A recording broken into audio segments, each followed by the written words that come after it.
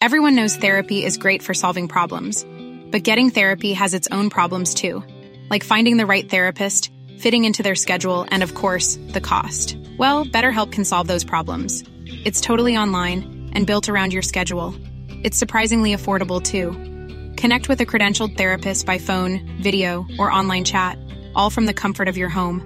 Visit BetterHelp.com to learn more and save 10% on your first month. That's BetterHelp, H-E-L-P. Hiring for your small business? If you're not looking for professionals on LinkedIn, you're looking in the wrong place. That's like looking for your car keys in a fish tank. LinkedIn helps you hire professionals you can't find anywhere else, even those who aren't actively searching for a new job but might be open to the perfect role. In a given month, over 70% of LinkedIn users don't even visit other leading job sites. So start looking in the right place. With LinkedIn, you can hire professionals like a professional. Post your free job on linkedin.com/people today.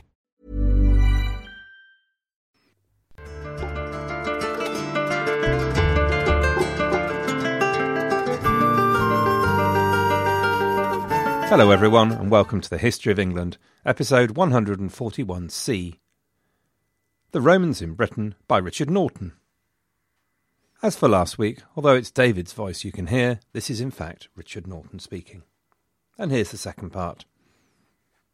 Hadrian's Wall. The single most iconic, lasting image of the Romans in Britain is probably Hadrian's Wall. As someone who lives in the north of England, Hadrian's Wall is a particularly well-known landmark. Not too far from where I live is a place called Wallsend, which, as the name suggests, is where the wall ended at the east coast.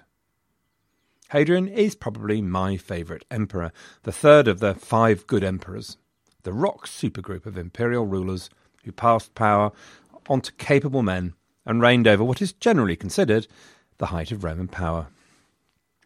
To list all of Hadrian's achievements would take a very long time, but he was a successful general and politician, an expert in architecture and philosophy, a brilliant statesman who successfully micromanaged a huge empire and coordinated his succession so he not only picked his immediate successor, but the next one as well. And while some emperors were content to rule from their palace in Rome, Hadrian toured his empire, seemingly always on the move. He was also an unconventional emperor, one of the few Roman leaders to seemingly ignore military glory and dreams of expansion. In fact, one of the first things he did as emperor was to withdraw from the territory his predecessor had recently occupied in the east, believing it would be too hard to hold. He's sometimes described as a pacifist emperor, but when the time called for it, he waged brutal and successful wars against Rome's enemies. Hadrian seemed to be creating a stable, defensible empire, something that could endure. So, it must be remembered that the wall didn't represent the absolute edge of the empire, but was a position from which soldiers could be based and project northwards. Indeed, Hadrian's successor, Antoninus Pius, built another wall, the Antonine Wall, still further north, although that position was soon abandoned. The wall was 84 miles long, and in places was 20 feet high and 10 feet wide, with a fortified gate at every mile, and additional forts and other defensive structures. It seems that the soldiers didn't walk along the wall as such, but would place themselves in forts and towers. Indeed, due to the lack of arrows and other projectile weapons found at the wall, it seems likely that the Romans still preferred to meet their enemy in a more straightforward battle, rather than fight from a protected position.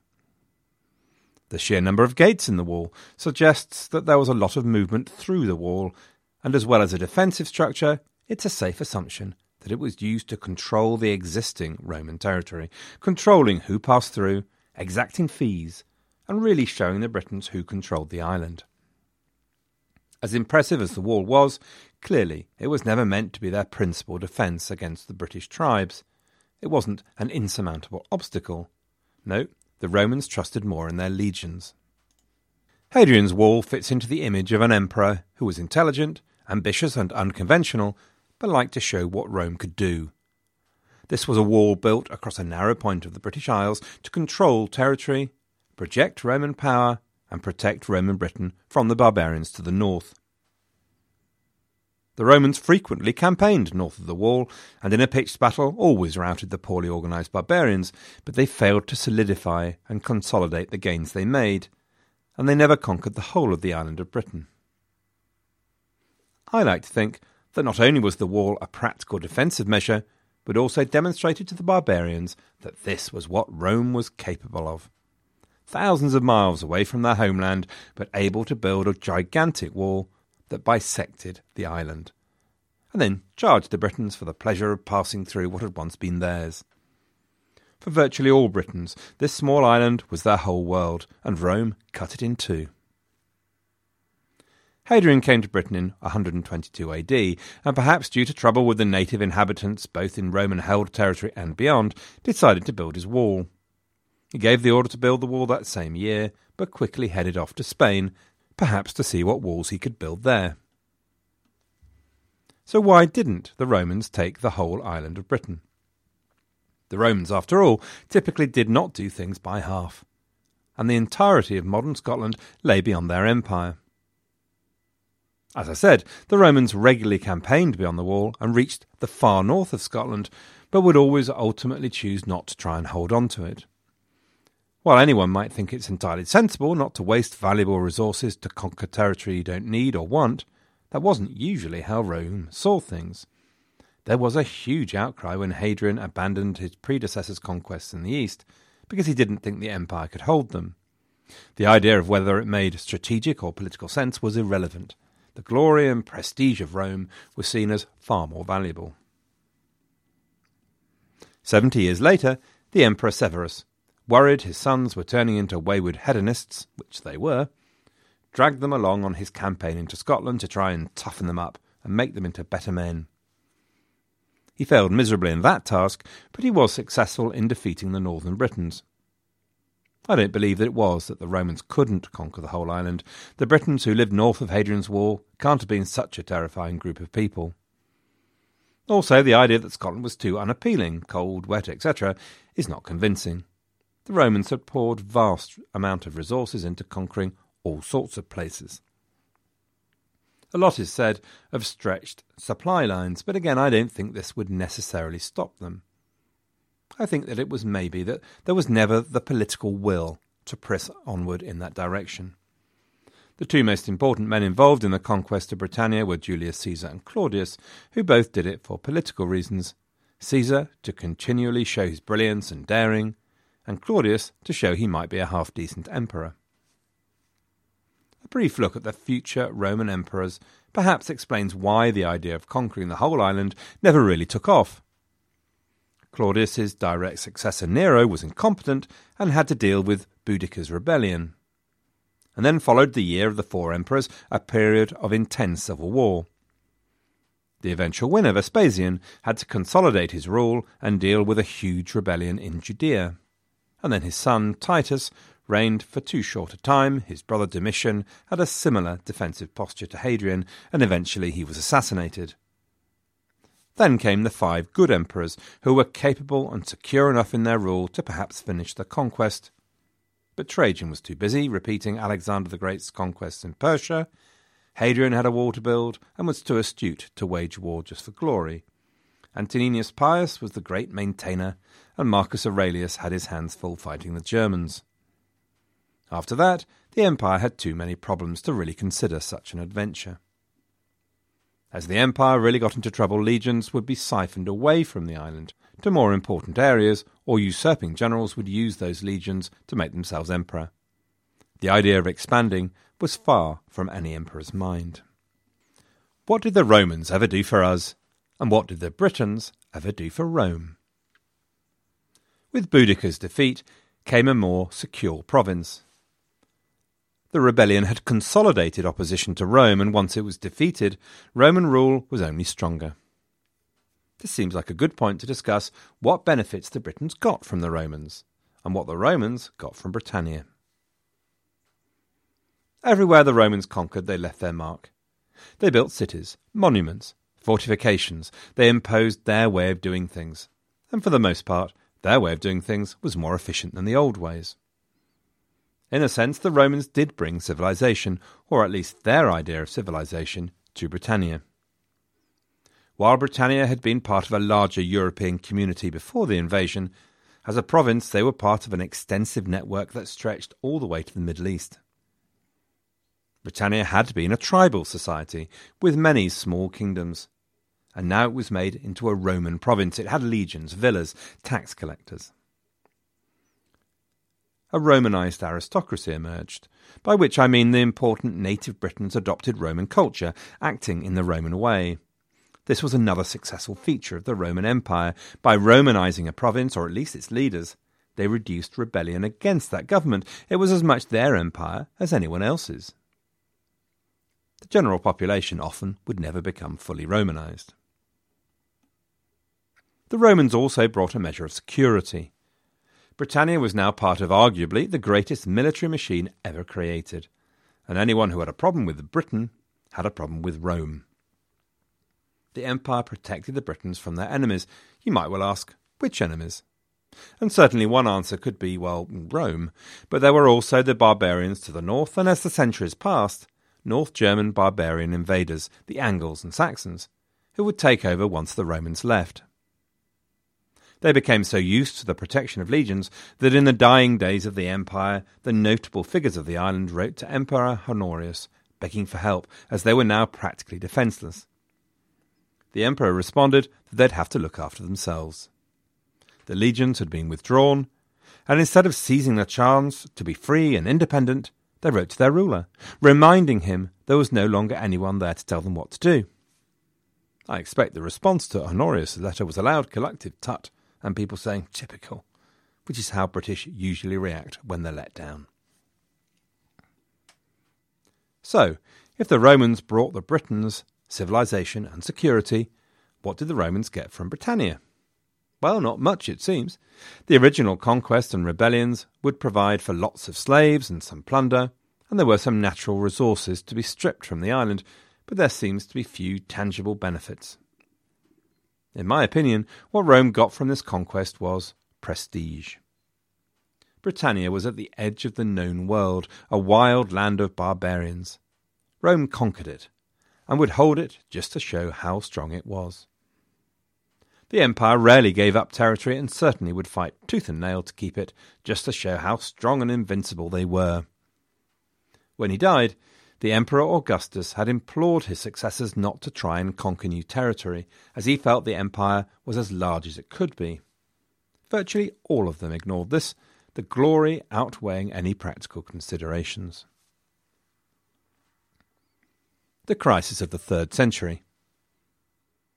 The Roman world ground on, Hadrian's Wall was built, and Rome seemed as impervious as ever. But this was an illusion.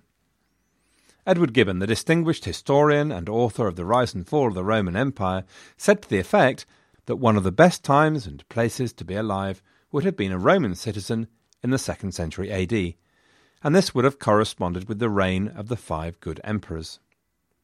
But it seems that the 3rd century had no interest in competing with the 2nd century and decided to head in an opposite direction. The Roman world was plunged into absolute chaos.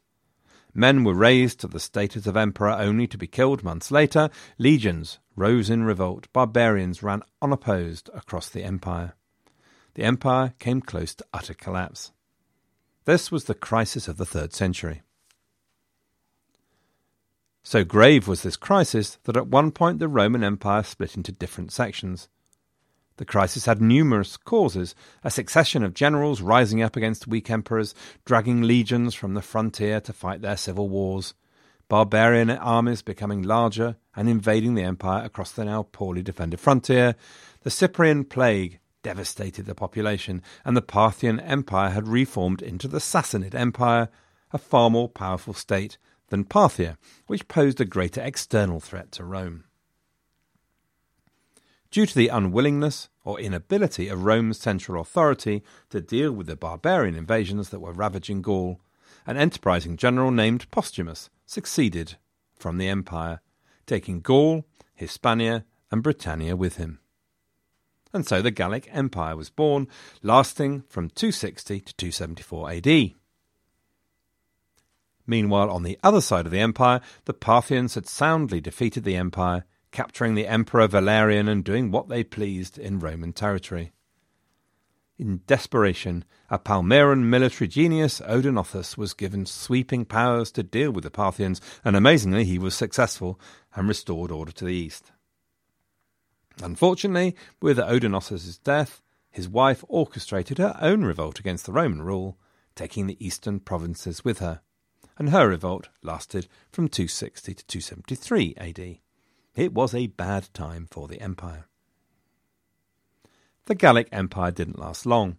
The brilliant Emperor Aurelian brought it back into the fold, and he also dealt with the barbarians invading Italy and the revolt from Palmyra and various other problems, reuniting the entire empire and restoring order. If there was one emperor to have on your side in a fight, I'd pick Aurelian, even over Julius Caesar. He was a man who got things done. Aurelian and the other Barrack emperors who followed brought stability back to the empire. They were tough, soldier emperors, often from Illyria, i.e. roughly the equivalent of the modern Balkans. These Illyrian emperors culminated in the Emperor Diocletian, a visionary emperor who did so much to ensure the empire's survival. There's virtually no aspect of the empire that he didn't tinker with, and while not everything was successful, his achievements are staggering. Diocletian realised something that had been apparent for some time: the empire was too big for one man to rule. The Gallic Empire had been born because the emperor's attention was elsewhere, on problems thousands of miles away. While he was perhaps not the first to realise this, Diocletian deserves enormous credit for what he did next, in deciding to carve the empire up, originally into two and then four.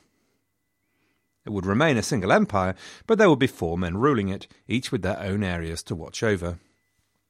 Admittedly, Diocletian was always recognised as the man ultimately in charge, but finding men capable of doing the job and loyal enough not to take advantage must have been very difficult.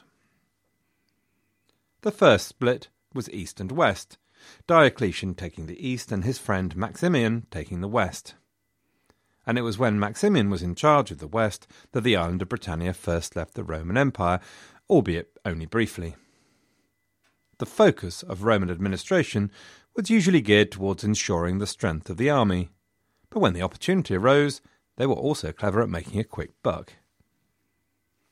A particularly enterprising military commander of Britannia named Carausius had worked out a clever way of making some money. Pirate raids by the Germans would always be a problem for an island nation, but Carausius saw this not as a crisis, but an opportunity. So Carausius was content to sit back, let the pirates do their work, and only then swoop in for the attack and keep the wealth the pirates had stolen. Now Maximian was a die-hard soldier, and while the Romans were willing to overlook all manner of bad behaviour, this was just too much. Maximian's attempts to remove Carausius only resulted in the commander breaking Britannia and parts of Gaul away from the empire. Once again, part of the empire had broken away. It was 286 AD, only a few years had passed since Aurelian brought the empire back together. But these were different times, and the empire was not as overloaded with problems as before. Now Carausius had Maximian's full attention. Unfortunately for Rome, Maximian's full attention wasn't that useful, and his campaign to retake the island ended in disaster.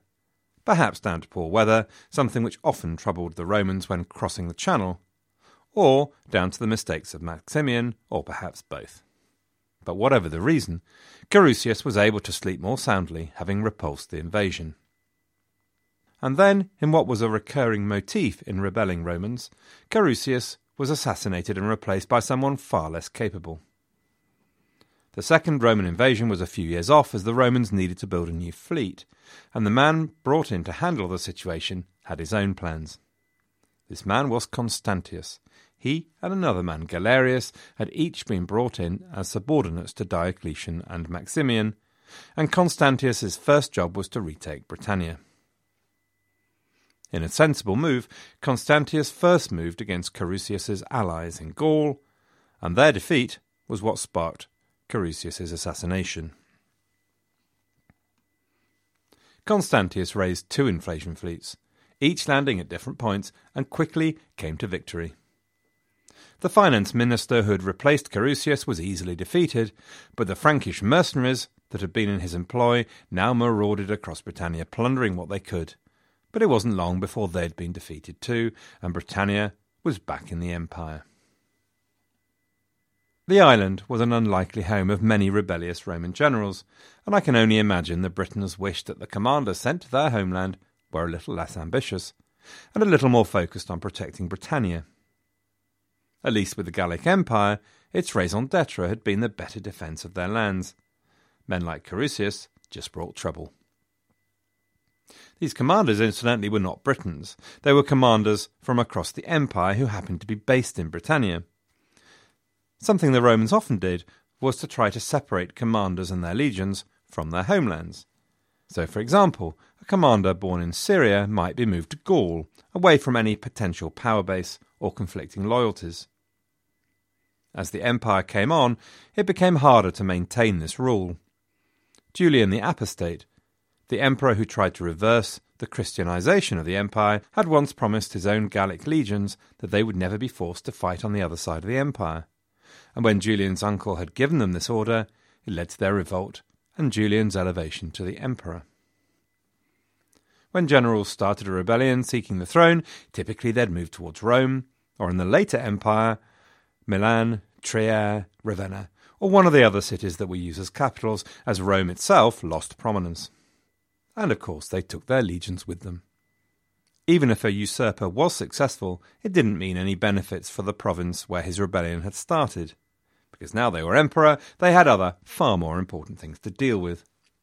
The ease with which new emperors were made and unmade was a continuing problem for the empire. Successful generals would often be hailed as imperator by their troops, sometimes spontaneously, sometimes in carefully managed stage productions.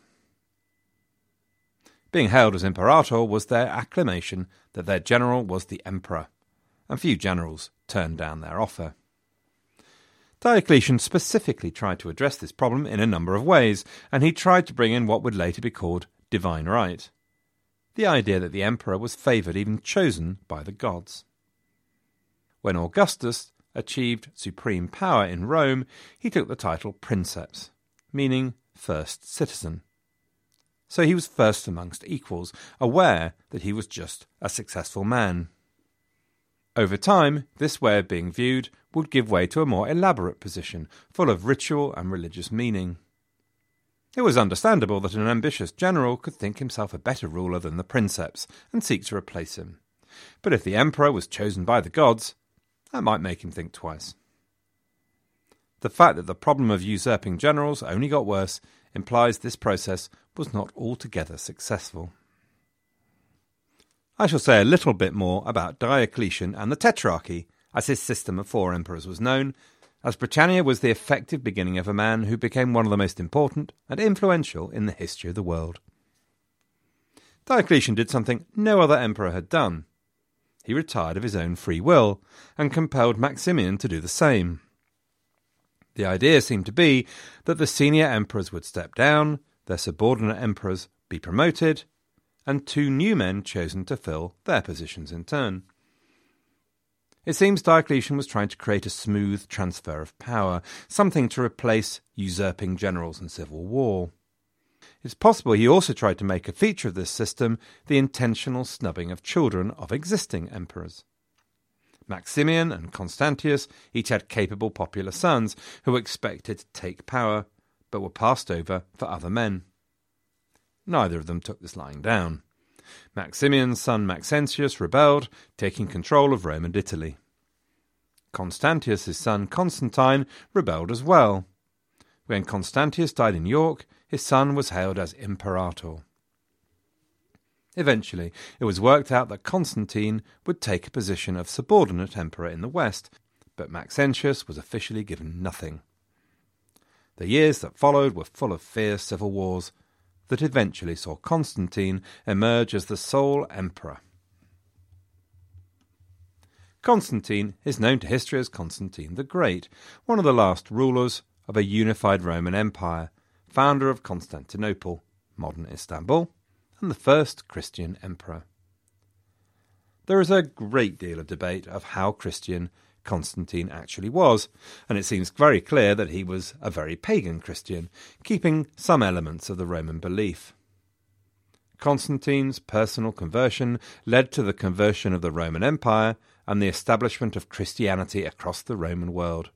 It's a great what-if moment of history, that if a few battles had had different outcomes, Christianity might have persisted simply as an annoying cult that may eventually have died out because of the persecutions of the Romans. Constantine's career essentially started in York, and if the soldiers there hadn't believed in him, the whole world would have been different. I can't help but think Constantine might look at the start of his imperial career in Britannia as the way a great rock star thinks about the small, insignificant, and in all honesty, unpleasant bar where their own career began. At best, it's an interesting part of the story of their rise to greatness. The decline. The rest of the story of Roman Britain is one of war, defeat, and eventual abandonment. We're now very much in the decline stage of the Roman Empire, and unsurprisingly, the insignificant island slips further and further down each emperor's list of priorities. Even the eventual split of the empire into definitive east and west parts, which could perhaps have led to each area of the empire getting more attention, didn't help. As the empire lurched from disaster to disaster, always just managing to stay on the right side of defeat and destruction, the barbarians now saw the empire as a very tempting target. Even in its decline, its wealth was staggering. The bureaucracy that ran the empire drummed up huge revenues, and while this, of course, was very good for the empire, it also drew unwelcome attention. It's similar to Roman roads.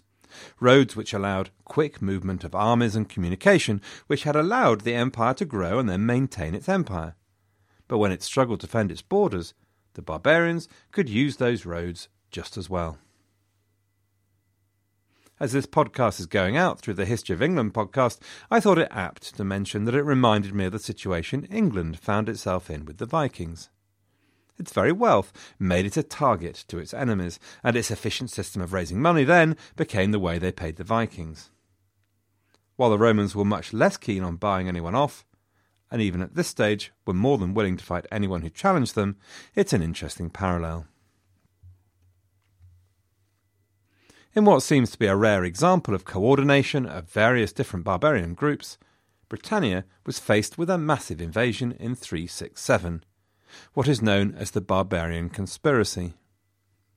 Various barbarian groups across Britannia and Germany poured into the country and overwhelmed the defences. These groups had been raiding Roman territory for some time and were becoming more of a problem. But an attack on this scale by different barbarian tribes who seemed to be acting with a common purpose was very new indeed. For a time, Britannia essentially fell into anarchy, with many soldiers deserting, and it took the arrival of a commander named Theodosius to restore order. Theodosius was a talented and respected military leader, and father to the similarly talented emperor Theodosius.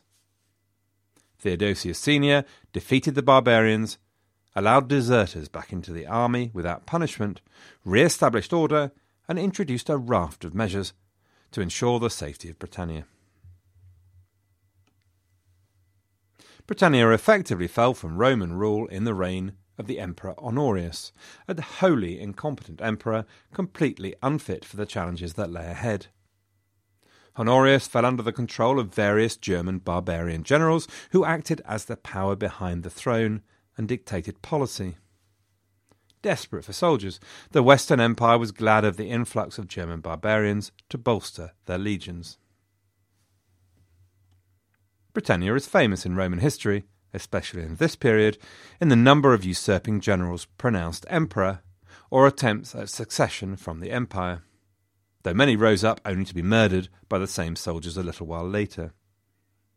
This is surely a symptom of the decline of the empire. Such action was rare in times of strong central leadership, but weak emperors who struggled to pay their soldiers invited usurpers. The last of these Roman generals in Britannia was Constantine III, elevated to emperor by his soldiers in the face of growing problems and an inability of Honorius to do anything about them in 407. Constantine III proved himself an excellent general and leader and set himself up in Gaul, fighting the barbarians invading the empire and slowly gaining control over Britannia, Gaul and Hispania. And eventually he was recognised by the Emperor Honorius as co-emperor. Naturally, Honorius wasn't too thrilled at having another power-usurping general, but Constantine III brought victories, and that was something he sorely needed, and he certainly couldn't spare the resources to go and fight him as well. Sadly, Constantine III was no Constantine the Great, and it was only a matter of time before he was defeated and killed. Looking at Rome in this period, it certainly looks like it's destined to fall. There are too many weak emperors, too many barbarians, too many generals ignoring the good of the empire and merely trying to enrich themselves. It seems that money from Rome stopped being sent to Britannia at the beginning of the 5th century, and this was a probable reason for the number of men elevated to emperor. Why should the soldiers fight for an emperor who won't even pay them? In 410, there is that infamous letter from Honorius to the people of Britannia telling them to fend for themselves, because virtually all the soldiers had already left the island, drawn away by Constantine III and the need for them elsewhere. It seems an odd end to empire in Britain. It seems often that it is the people themselves who throw out their imperial overlords rather than seeing them appealing for help as the Britons did. But even the barbarians who were attacking the empire wanted a place within it. Even at this late stage, where the sack of Rome is not far off, people were still clamouring to gain entry to the empire. Without the legions to defend them, the people of Britannia were left at the mercy of the invading barbarians. Eventually the Angles and the Saxons would become dominant and found the basis of England. Then the Vikings came, and the Normans, and a long road that led to the formation of the British Empire, an empire that boasted possessions in Africa and the Middle East that had once been core provinces of the Roman Empire. Victorians spoke of the inherent superiority of the British, the mighty strength of their empire, and that these were evidence of divine support for everything they did, making the world better by conquering parts of it. Perhaps, being a rather minor part of the Roman Empire left an inferiority complex amongst the British, so we needed to build our own empire. So, that was a very brief podcast of the Romans and Britain. I'm sure some of you will notice there are parts I've not mentioned, such as other native revolts against the Romans or the division of Britannia into different provinces, but I didn't want to go on forever, and have highlighted what I think to be the most interesting topics. I also hope you don't mind that I've occasionally delved into more general Roman history, but sometimes I thought this necessary to give you context. Overall, I hope I've managed to interest some of you in the ancient world, and thank you for listening. So that, ladies and gentlemen, was Richard Norton, and thank you very much to Richard Norton for putting that together. And meanwhile, from me, David Crowther, thanks very much for listening, everybody. Good luck, and have a great week.